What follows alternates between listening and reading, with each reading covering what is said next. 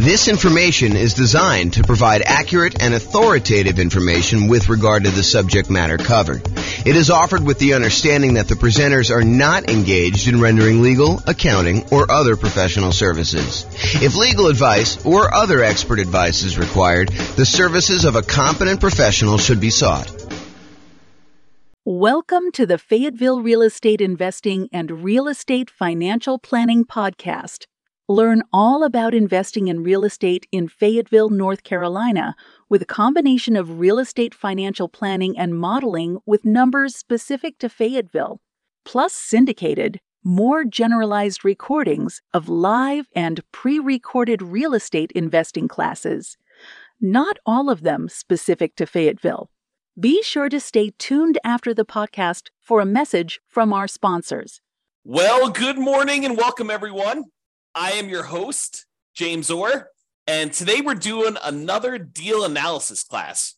So in the previous class, I believe we did a 20% down rental property, non-owner occupant purchase, where we analyzed the deal and I walked you through basically how to enter all the inputs on the world's greatest real estate deal analysis spreadsheet. And then I walked you through how to determine whether or not this is a good enough deal for you by walking through some of the numbers, showed you some stuff about the overrides. But today we're going to do something slightly different. Today we're going to do a 5% down Nomad property where you're buying the property, you're moving into the property, you're living there for at least a year, and then you're converting it to a rental. And so there's a couple of different things that happen when we're talking about analyzing a Nomad property that are different than when we analyze just a traditional 20% down sort of purchase. The first thing you might realize is, hey, look, we're not renting the property in the first year. So how do we deal with that in the spreadsheet? Well, the way that we deal with it is we pretend that the deal analysis we're doing is for the first year, and we make a decision based on that. And we look at it as if we could rent it in the first year, even though because we're moving into the property, because by getting the owner-occupant, the lower owner-occupant interest rate, and the lower down payment owner-occupant loan, we cannot not move into the property. We cannot rent it out completely to tenants. Could we house hack and get roommates? Sure. And if you were buying like a duplex or a triplex or a fourplex, could you go and analyze this deal as if you were living in one of the units and then you were renting out the other ones? Sure. But even when we do those, a lot of times we're analyzing the deal at full capacity. When we finally move out of the duplex, triplex, or fourplex, we're going to analyze this if we have the thing completely rented to determine what the investment will look like once we move out. So, with that being said, how else is analyzing a 5% down Nomad deal different? Well, one of the things that I'd like to talk about is we analyze the deal not by putting the 5% down and the PMI and all that other stuff that we've got going on when we're buying a property. What we tend to do is we tend to analyze the deal as if we put 20% or 25% down and see if this would have been a good investment property that we would have bought otherwise. Then once we've done that, we go back in and we change the down payment, we change the PMI type stuff in there, and we look at it and say, can I handle the additional lower cash flow, or in many cases, negative cash flow by only putting 5% down and having PMI on this property? And so that's what we're going to do to start with. We're going to analyze this property as if we put 20% down, and then we're going to come back and we're going to look at it when we put 5% down and see how things change. Okay? So this is a 5% down Nomad property, and I'm in the world's greatest real estate deal analysis spreadsheet. The property is going to be a $400,000 property, and we're going to buy it for what it's worth. We're not paying a premium. We're not paying above asking price. We're not getting it at a discount. Now, I'm adding software to basically do the analysis. You'll be able to see a version of the spreadsheet for buying a Nomad property for each individual city. I'm going to publish this in the podcast, and you'll be able to go and look at your city with your city's numbers and do the analysis. Realize that the spreadsheet I'm doing is generic. I'm going to walk you through the concepts, but I will add a link in the show notes that will walk you through the actual analysis using numbers from your city in the podcast, because we've got these city podcasts that we're doing analysis for, and I have the ability to go do that. I'm just writing the software so that it displays it just like the spreadsheet on the screen. It'll be like a web version of the spreadsheet so that you can go and see that. So go ahead and look in the show notes to kind of see the numbers for your city, or follow along on the audio for now. Okay, so ARV buying it for 400 and it is worth 400. we cannot get the seller in this case to give us any seller concessions. So we're unable to get the seller to contribute any money toward our closing costs. So we have zero in there. Now, remember before I told you, even though we plan on buying this as a 5% down Nomad owner-occupant property where we're going to move into the property, live there for a year, and then convert it to a rental sometime after a year. For now, I'm going to assume that we're putting 20% down, and I'm going to run the numbers as if it's 20% down so that we can see what the property would look like had we bought this as an investment property. And really, that's just to kind of, check us to make sure that would this be a property that we would even consider buying as a rental, or how bad is it?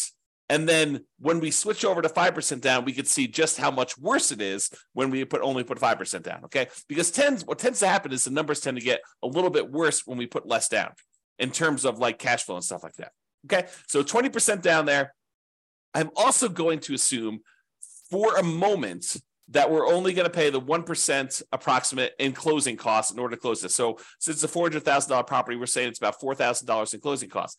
However, once I go and I switch this over to 5% down, or maybe even before I do that, I will show you what buying down the interest rate looks like so that you can see the impact of that. And I think that for a lot of folks, if they have the extra money, that is a viable solution to improve cash flow. Remember we talked about the 88 strategies we have to improve cash flow? One of those strategies was to actually buy down the interest rate. And so I'll show you how those numbers impact things and how it impacts the total cumulative negative cash flow we might have, the total amount we have invested, and then our returns.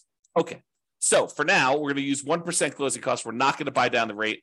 When you buy a property, almost every property you buy is going to have something that needs to be fixed before it is ready to rent. In this particular case, I said that the property is in really good shape. A couple of really small things came up on the inspection report, and we are estimating that those are going to cost about $3,000 total for us to go and do. So we're going to put $3,000 total in rent-ready costs in the field here. Now, the spreadsheet will automatically calculate how much cumulative negative cash flow you have when you buy this property.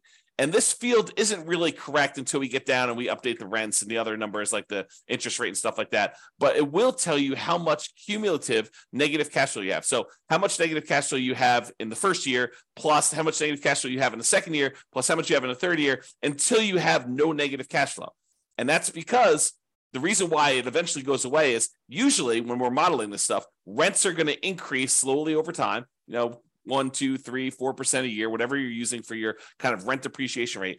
And your taxes and insurance are going to usually go up a little bit, but your mortgage payment on your property is usually fixed, such that the more time that goes by, the bigger the difference between what your income is on the property, that rent that's going up a little bit each year, and the expenses you have on your property, because a large percentage of those are fixed. That mortgage, principal, interest, part of the payment becomes fixed. And so the cash flow tends to increase in your rental property over time, such that if you had negative cash flow, eventually that negative cash flow goes away. And so we add up the cumulative negative cash flow you have on this property until your cash flow becomes positive, and at which point you don't need to worry about it anymore. But what we do is we use that number as part of what you really should set aside when you invest in the property, and you determine how much you need to set aside in order to make that investment prudently. So not only do you need your down payment, not only do you need your closing costs, not only do you need reserves on your property, but in addition to that, in order to make your investment conservative and prudent to make it, then you should also set aside the cumulative negative cash flow that you have on the property. That way you have it. And when you have the negative cash flow with each month or each year, you could just pull from that account knowing that you decided to have negative cash flow instead of putting more down. Because you could have put more down and got rid of this, right? If we had put 25% down, well, we still have $3,000 negative cash flow instead of the $10,000. If we put 30% down, you'd have $222. If you put 31% down, you wouldn't have had any negative cash flow at all. So what we're saying is, look, if we had put 20% down, I think we had $10,000 negative cash flow, or we could put down a lot more. So the difference would be we could put down $80,000 as a 20% down payment, or we could put down $124,000, $44,000 more, and not have the negative cash flow. So the question for you then becomes, and this is sort of like a question to think about for yourself, do you want to put $10,236 aside as the cumulative negative cash flow that you know you're going to need to pay on this property? until the cash flow is likely to go positive. It's possible your rents don't go up as fast. It's possible your expenses go up a little bit faster with inflation or something like that. But this is a good estimate of how much negative cash flow you're likely to have in this property. Could you put the $10,236 aside, or would you rather put $44,000 more down? $10,000, $44,000. Which would you rather do? And that's the question, right? Because the negative cash flow is really a deferred down payment. If you had put more down, you wouldn't have it. But in this case, we're choosing to put less down, and we're choosing to accept this negative cash flow. And you'll see that comes up again when we put the 5% down, because when you put less down than 20%, it becomes even more negative. Okay, for now, though, I'm going to just kind of keep this here because it's actually technically not this negative. You'll see here in a second. Then this shows you like the total amount you have invested, the closing costs plus the down payment, plus this cumulative negative cash flow, plus the rent ready costs in order to purchase this property. It shows you that you'll need to have about $97,000 or so to do that. Calculates that you're doing a $320,000 loan, buying a $400,000 property, and we're using the 20% down for now. Interest rates right now for about 20% down are somewhere in the 7% range. You can go call your lender and get that rate. We have a whole class on how to do that. And then the term, we're doing a 30-year loan, 360 months. For now, because we're putting 20% down, we don't have any PMI. So I'm going to put 0 for PMI. When we put 5% down, I will change this and I'll put in a number for private mortgage insurance. Remember, private mortgage insurance is insurance that you pay to protect the lender in case you default because you put less than 20% down. If you had put 20% down, they wouldn't ask you for it, okay? But because we're putting less than 20% down, you've got that. And then PMI would drop off when the loan to value became 80%. Now, monthly rents. So the monthly rent of this property is $2,850. So we put that in there. Now you can see that because it's $2,850, the cash flow on the property is slightly positive, and we no longer have any cumulative negative cash flow. So, I'll go through these other expenses, but the question I'm going to ask you is, look, this is a property that if you had put 20% down, it has the tiniest bit of cash flow. And in some markets, that's what we're looking at. That's the reality of our current marketplace, where in some markets where you put 20% down to buy an investment property and you're lucky to be break even at this point, right? That's what happens when prices go up a lot, interest rates go up a lot, and rents go up, but not quite as much as the property prices and the rents and the rents have gone up. So in some markets, that's what you're seeing. Other markets, you're like, James, this is crazy. Putting 20% down, not making any cash flow. You're talking, you're crazy talk there. I'm always making cash flow, even in my market, even in our current conditions. Yeah, some markets you totally can do that. In other markets, you're going to be way negative, even with this, right? Even putting 20% down. Okay, so each market's a little bit different. Go check the show notes. I'll link directly to your deal analysis. You'll be able to go look at that. All right, if we had any other income, we'd put that here. The vacancy rate, we're starting 60 to 90 days before the current tenant moves out of the property. And so our vacancy rate is going to be about 3%. So we're going to test the market. We're going to start a little bit high on rent, and we're going to bring rent down very aggressively until we're able to fill the property before the lease on the previous tenant expires. We're going to have everything lined up, ready to go. So the vacancy rate is really those unusual situations where you have an eviction or something like that going on. Property taxes, in this case, it's 0.56%. So we've got that calculated there. Property insurance, about $1,400 a year. And I have a property about this value, so those are about right. $350 for HOA per year. And then the tenant's paying all the utilities, so you're not paying any of those. And there's no other expenses. You're not paying for snow removal or mowing the lawn or anything like that. This is just a straight up single family home where the tenant is paying for all the expenses to do that.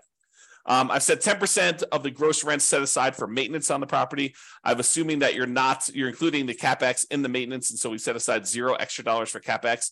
This is probably not reality. You probably should be setting aside additional money for CapEx in your property. And so you probably should use the CapEx spreadsheet that we have to estimate what your capital expenses are going to be based on the property and when you bought it and how old everything else is. That's what that advanced CapEx spreadsheet does for you.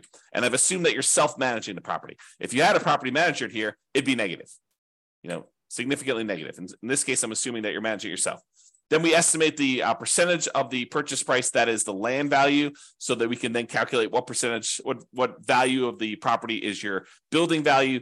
That way we could use the property type, which is residential in this case, to determine what your cash flow from depreciation is, your tax benefits from owning this property, your depreciation benefits, so we can calculate a cash flow from that using your effective income tax rate. Okay. And so we have all that in there. Now that we've got all the numbers in there for a 20% down payment, we're looking at this and we're saying, look, if I were going to go buy an investment property, if I had 20% down and I wanted to go do this, would I buy this one as a rental? Now, there's all these trade-offs you're making when you're doing Nomad, right? Sometimes we could find an amazing deal, but it's not one that we would be willing to move into and live there for a year or more. So you maybe could go find a property in like a rougher neighborhood or a better cash flowing neighborhood, a neighborhood that is not one that you would be willing to move in with you and your family for a year or more, and you could get improved numbers. But because we're doing Nomad, and maybe this isn't as nice of a property as you would like to ideally live in with your family, but it's sort of a compromise between the really nice properties that you would love to live in with your family versus the probably rougher neighborhood, rougher property that you would buy as an investment property. And because we're trying to merge these strategies of you're living in a property for a year and then you're converting it to a rental, we're sort of meeting in the middle. We don't want to go buy a property that would not make a good rental just because it's a Nomad property, nor do we want to go buy a property that's so rough that we're afraid to live in the property. You don't want to do that. You probably don't want to rent that to someone either. But the idea is you want to kind of like hybrid these. And so a lot of times we're looking at this property and we're making compromises. So we're just looking at this and we're saying, look, would I go buy this property? Well, it's got $21 a month in cash flow. It's about break even. We got about $206 a month in cash flow from depreciation. Those are the tax benefits of owning the property that look like cash flow. We get those in the form of either end of year tax return rebate, or we can adjust our exemptions on our actual paycheck, pay less in taxes with each paycheck that we make, and actually receive money back so that we could use that to cover some negative cash flow with money that we don't have to pay in on taxes from the paycheck from our regular job. Okay, so you can go and look at that. The total amount of true cash flow, which is really just the sum of this monthly cash flow and the cash flow from depreciation, is $227 a month. Okay, then we walk through, we can see all the returns for whether you're doing the return in dollars from each of the four areas, from appreciation, from cash flow, from debt pay down, from cash flow from depreciation, the tax benefits, in other words, and it sums all these up and tells you you're making about $18,000 a year. The total return on investment is about 20.66% if we ignore reserves. So this is like, remember I talked to you in the last class, this is the number that most people, and I'm using this in quotes, they lie about. They tell people that this is their return, but in reality, it's not their return. We really do need to take into account that we had to set aside reserves in order to make this investment. So the reserves need to count in both the amount of money we're making, because you make a little bit of money on your reserves if you set it aside and you're investing it, and also the reserves need to go in the denominator when we calculate your return on investment. So the RID plus R6 is the return in dollars quadrant plus 6 months of reserves, R6. Okay, so that tells you how much you'd be making in total dollars if you had 6 months of if you set aside 6 months of reserves. This one tells you return in dollars quadrant plus R12, which is 12 months of reserves you set aside. And you can see with the 6 months of reserves, you're making about $18,304. So a little bit of that money is coming from the return on reserves. And then if you put aside 12 months of reserves, it's $20,608. So you could see the total amount increase a little bit more to account for the return you're earning on the reserves. Now, when we look at the dollar amounts, either the $17,974, the $18,304, the $20,608, the returns we're getting with no reserves, 6 months reserves, and 12 months reserves, and we divide by how much we had to invest in order to, buy this property, you can now see the total return on investment when you don't have reserves, when you have 6 months reserves, and when you have 12 months reserves. So when you don't have any reserves, it's 20.66. When you have 6 months reserves, it's 17.69. And if you have 12 months reserves, it's 17.18. And you can get a feel for the overall returns you're seeing when you're doing this. So you're looking at this property and you're saying to yourself, okay, would I buy this if I had 20% down? And you've analyzed all the deals in your marketplace and the ones that you would also be willing to move into, which is sort of the criteria for doing Nomad. You're like, yes, this is the best deal that I can find in my marketplace right now with the current market conditions and the current interest rate. And so this is the best that you found. That's the sort of criteria that we have, and it's available. I think I might pursue this. Okay. Now that you've decided that this looks like a good enough deal, it's the best one you've seen, it's the one you're really going to pursue. Now we go and we look at putting 5% down, and we determine, are we willing to stomach this extra negative cash flow? Are we willing to deal with this? Okay, so now we're going to go through, we're going to make some adjustments. Price is the same, purchase price is the same, still not getting any seller concessions from the seller. However, we're not putting 20% down anymore, we're putting 5% down, okay? So that changes it. Before we were at $80,000 in down payment, now we're only having to come up with $20,000 in down payment. Still have 1% in closing costs, about $4,000. Still have that $3,000 in rent ready costs because we're trying to do the get the property ready to rent, has some repairs it needs to get done. Now our cumulative negative cash flow, before it was I don't know, 10. Oh, actually, it was zero when we put 20% down because we increased the rent. But when we had the rent lower, it was $10,000, which really isn't relevant here. But in this case, it's $15,000 negative, right? If we had put, let's see when it goes away. We had put 16% down. Let's see, 17%. 18%, 19%. Oh, so it's literally at 20% is when it goes away. So if we had put 20% down, we'd put $80,000 down, we wouldn't have any negative cash flow. But in this case, we have $15,000 negative cash flow. So this becomes the question of, would you rather put $80,000 down and have no negative cash flow, or would you rather put $20,000 down and $15,151 in negative cash flow on a property? So it becomes, would you rather have $35,000 invested into the deal, 20 upfront and $15,000 set aside in an account to take care of negative cash flow, or would you rather come up with $45,000 more and not have negative cash flow? That is the question as of right now. And so that's part of the decision. Now, cash flow is ugly. In the first year, it looks like negative $378 per month. That's ugly. And even when we take into account the cash flow from depreciation, we're still negative $172 per month. So it's still like we need to deal with that. Now, that's only in the first year. In the second year, you go look at overrides. So you look at this cumulative negative cash flow here. Everything is overridable. That's a word. And so let's look at cumulative negative cash flow. So in the first year, it's about $4,500 in negative cash flow. In the next year, it's about $3,700. In the year after that, it's about $3,000. Then about $2,100 and change. Then about $1,300. Then about $430. By the time you get to year 7, there's no negative cash flow. And this sums up to be $15,151 total. Okay. And so we can go look at that as to how negative cash flow is going to be. And that's just rents going up a little bit, 3% per year. Might rents not go up 3% per year? Absolutely. But we're modeling it like that. And I think this is reasonable. It's a reasonable assumption and much more conservative than not setting aside this number to have cumulative negative cash flow. Okay. So that's why we're doing it this way.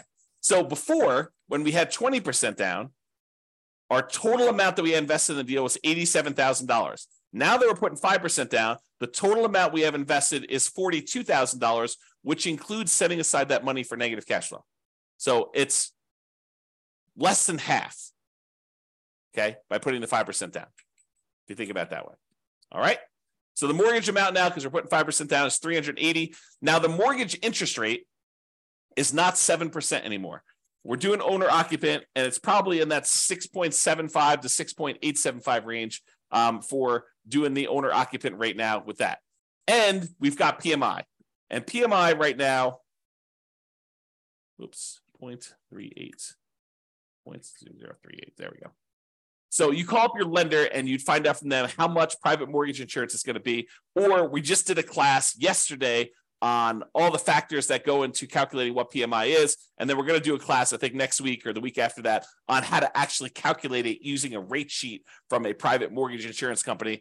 But I went and I looked it up before class today. It's 0.38 for someone with really good credit, doing a 5% down loan, solo. So 0.38% is what we use for that. So it's about $120 a month in negative cash flow on this thing. So now our negative cash flow is a little bit higher than it was before because we changed the interest rate and now we have this PMI. And PMI is a factor in calculating the thing. So these numbers are now, I think before it's like $15,000. Now it's like $18,636. Or if you look over here, negative $467 a month or negative $261 if we take into account the depreciation, cash flow from depreciation. Okay. So we looked at these numbers and we saw all of these things here. Now realize there are several ways to pay PMI, right? We chose in this particular case to pay PMI monthly. We could have said to the lender, hey, Mr. Lender, Mrs. Lender, instead of you actually giving me a monthly rate, why don't you raise the interest rate on the overall mortgage, give me a credit that you would then use in order to pay the PMI upfront, because you could pay it upfront as one big lump sum as well. Okay. And they may choose to do that. And they say, okay, well, if you do it that way, interest rates are going to be, 7.125, and you won't have this 0.38 at all. It'll be zero. And then you go look at that and you're like, well, that's worse. And this interest rate lasts forever. The PMI only lasts until I get to 80% loan to value, and then it drops off. So actually, I'm not going to do that. I'm going to go back to the way we had it before, 6.875 and 0.38.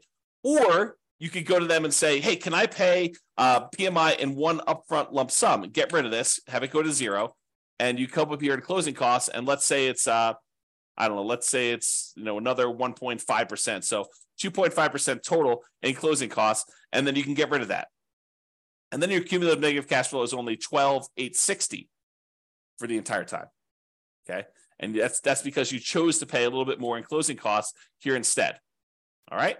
So you have to go evaluate which of these three you want to do. Pay upfront in one lump sum, pay monthly, or have the lender raise the interest rate, and you could actually take it in the interest rate, so it'll impact your cash flow, but it won't actually come out as a separate PMI payment.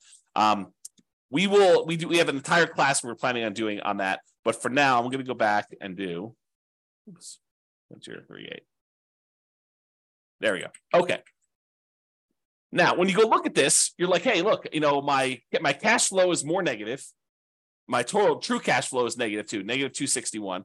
But a lot of these other numbers, they stayed the same. And when we look at return on investment, they actually improved. We now have a 28.1% overall return on investment using the one where we don't take into account reserves, the lie we tell at cocktail parties. We have about 20% here for this one and about 18.87 total for when we have 12 months reserves. So your return on investment actually went up because you put less down, 5% down, and you have less invested in the deal. And a lot of these other returns, like your appreciation return is the same, and your depreciation return in dollars is the same. Your cash flow, your debt pay down return actually gone up a little bit because you're paying down more of the loan. The interest rate's a little bit lower, and your cash flow is much more negative. So those are how those changed if you want to look at them. So you have to decide, can I stomach, negative $261 a month in negative true cash flow? That's the cash flow after we take into account the depreciation benefit. And then you have to decide, am I willing to do that? If I put 20% down, I'd be about break even. Now I'm negative 467. And I had to set aside this $18,636 in order to handle all of that negative cash flow for the entire time. You have to decide if you're willing to do that. Or one of the other things you could do is you can come in here and you can say, look, I'm going to actually buy down my interest rate. I'm going to come up with 4% more here. 3% more in closing costs. I'm going to buy down my interest rate. And I checked before the webinar here, and for 3 points, you could buy down your interest rates for a 5% down owner-occupant loan to 5.625. Still got PMI, but you're basically able to do that. Well, that changes your negative cash flow to be negative 158. So if you come up with 3% more down to buy down your mortgage interest rate, that changes the amount of cumulative negative cash flow you need to set aside to only $3,341. And your negative cash flow per month is only negative $158 a month because you put that more down. And the total amount you have invested is this $42,341. So it's similar to the amounts you had to set aside for this cumulative negative cash flow, but now you're choosing to take that money and you're choosing to invest it in buying down the interest rate. And that significantly improves your overall returns. The dollar amounts of returns get a little bit better, but look at the number for your return on investment. It went from that, I think we were at, I should just go do this. It's 1%, 6.875, I think is where we were at for that. Yeah, so it's like 28%. And now when we go and we do this, it's 41.52% return on investment. It's 29.95 if you look at your return, including 6 months of reserves, and 26.33 if you look at your return, including 12 months of reserves. So the return on investment that you're getting is amazing. If you're willing to put 5% down, move into the property, put up 1% for closing costs, and buy down the rate 3%, and you have $3,000 in rent-ready costs, the total amount you'd have to invest in order to do this deal is about $42,341, and that includes setting aside some money for that cumulative negative cash flow, plus you'll need reserves in addition to this. But you have $400,000 property, so you're putting down, about a little less than 11% of the total amount total, including rent-ready costs and your negative cash flow and your closing costs and everything else. Is that bad? It's up to you to decide that. You need to determine whether that's worthwhile for you or not. Okay? And so you need to go look at these and determine, hey, look, is it worth me coming up with this $42,000 in order to do these types of numbers on that dollar amount? I'm getting a 41% return on that money in the first year. Okay?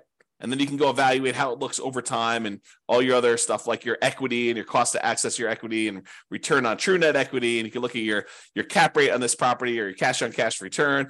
Basically the first 3 years you have negative cash on cash return. Then in year 4, it bumps up and you're now at 4.58%. And you can kind of look at all those different things and evaluate whether or not it makes sense for you to do it.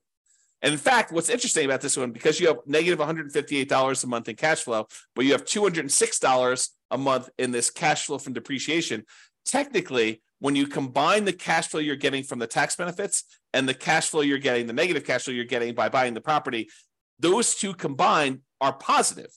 So it's not even really negative if you really think about it in terms of negative cash flow plus the tax benefits you're getting by owning that property. It's actually slightly positive. It's $48 a month positive, which is interesting. I don't know what the rate is. I didn't look it up for doing, buying it down only 2 points, but let's say that's, somewhere between, let's say that's, 6% even. You do that. So it's a little bit more negative. Returns are still pretty good, but they actually went down a little bit.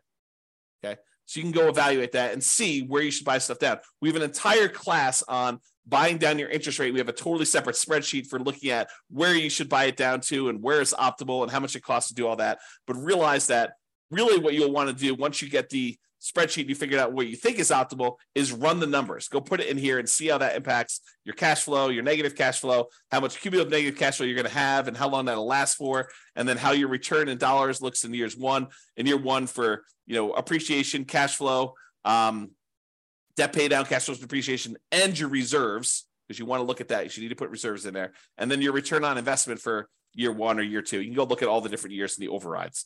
So you can go look at your overall return on investment. Here's the returns in dollars for each of the years all the way through to year 40, if you want to look at it that way. And then you can look at also your return on equity quadrants after the first year. Because after the first year, we really want to know what the return you're earning on equity is, not necessarily the return you're earning on the amount you had to invest. All right?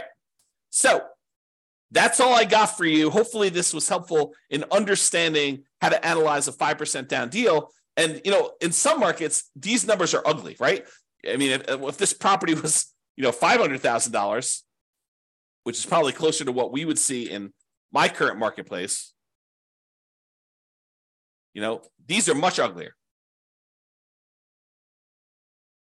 Yeah, I mean, you're at like almost negative $900 a month, negative $639 after taking into account the cash flow from depreciation. But you still got decent returns here. This is probably what is this return? You look over here. It's the return from equity is 28.73. So I don't know. Those numbers still look pretty good when you kind of look at it that way, but it's really ugly. You need to have this negative cash flow side. And look at this. I mean, basically, you're buying a $500,000 property. You're going to put it when you figure out like the total amount you did. You almost have to put aside, 20% of the property with all the negative cash flow you've got. So you're putting down, almost like a 20% down payment to do it. That's pretty ugly. If you had put 20% down, go back to 1% closing costs, go back up to 7% for the loan amount. Yeah, you're almost coming in $139,000 because you have $31,000 even with 20% down to get negative cash flow. So it can get really ugly in other markets when you're trying to do this. You may have to go put, whatever it is, 31% down or 32% down in order to get to the point where you don't have negative cash flow. Yeah, a lot. Yeah, it's probably 38 or 39. Yeah. So a lot of negative cash flow, and that takes a lot to overcome. A lot of deferred down payment from not putting enough down. All right, so that's all I got for you. Hopefully you enjoyed this deal analysis and seeing how it changes when you're analyzing just a regular 20% down deal to now when we're doing 5% down deals. We will continue in this series of analyzing different types of deals. I think I want to do, I don't know if we're going to do free and clear next, buying a property where you're buying it all cash and show you how that looks. Or buying a property that's new construction and how some of those things are different. I'm not sure which one I'm going to do next, but I plan to do a whole series of these and cover a wide range of situations so that you can see how we might analyze these different deals. That's all I got for you. Hope everyone has a great day. Bye-bye for now. With home prices up, mortgage interest rates up, and rents up, but not quite enough to counteract the higher prices and interest rates. Cash flow on rental properties in Fayetteville is harder than ever. Book a call with the Real Estate Financial Planner to apply our proprietary 88 strategies to improve cash flow on your rentals. See the show notes for a link to schedule your call and improve your cash flow today. If you're a real estate agent, lender, or professional in Fayetteville that wants to help our real estate investor listeners, consider reaching out to learn about collaboration opportunities with this podcast. We'd love to add more value to our listeners by having you assist our investors buy, sell, and finance their real estate investments. See the show notes to schedule a call to discuss collaboration opportunities.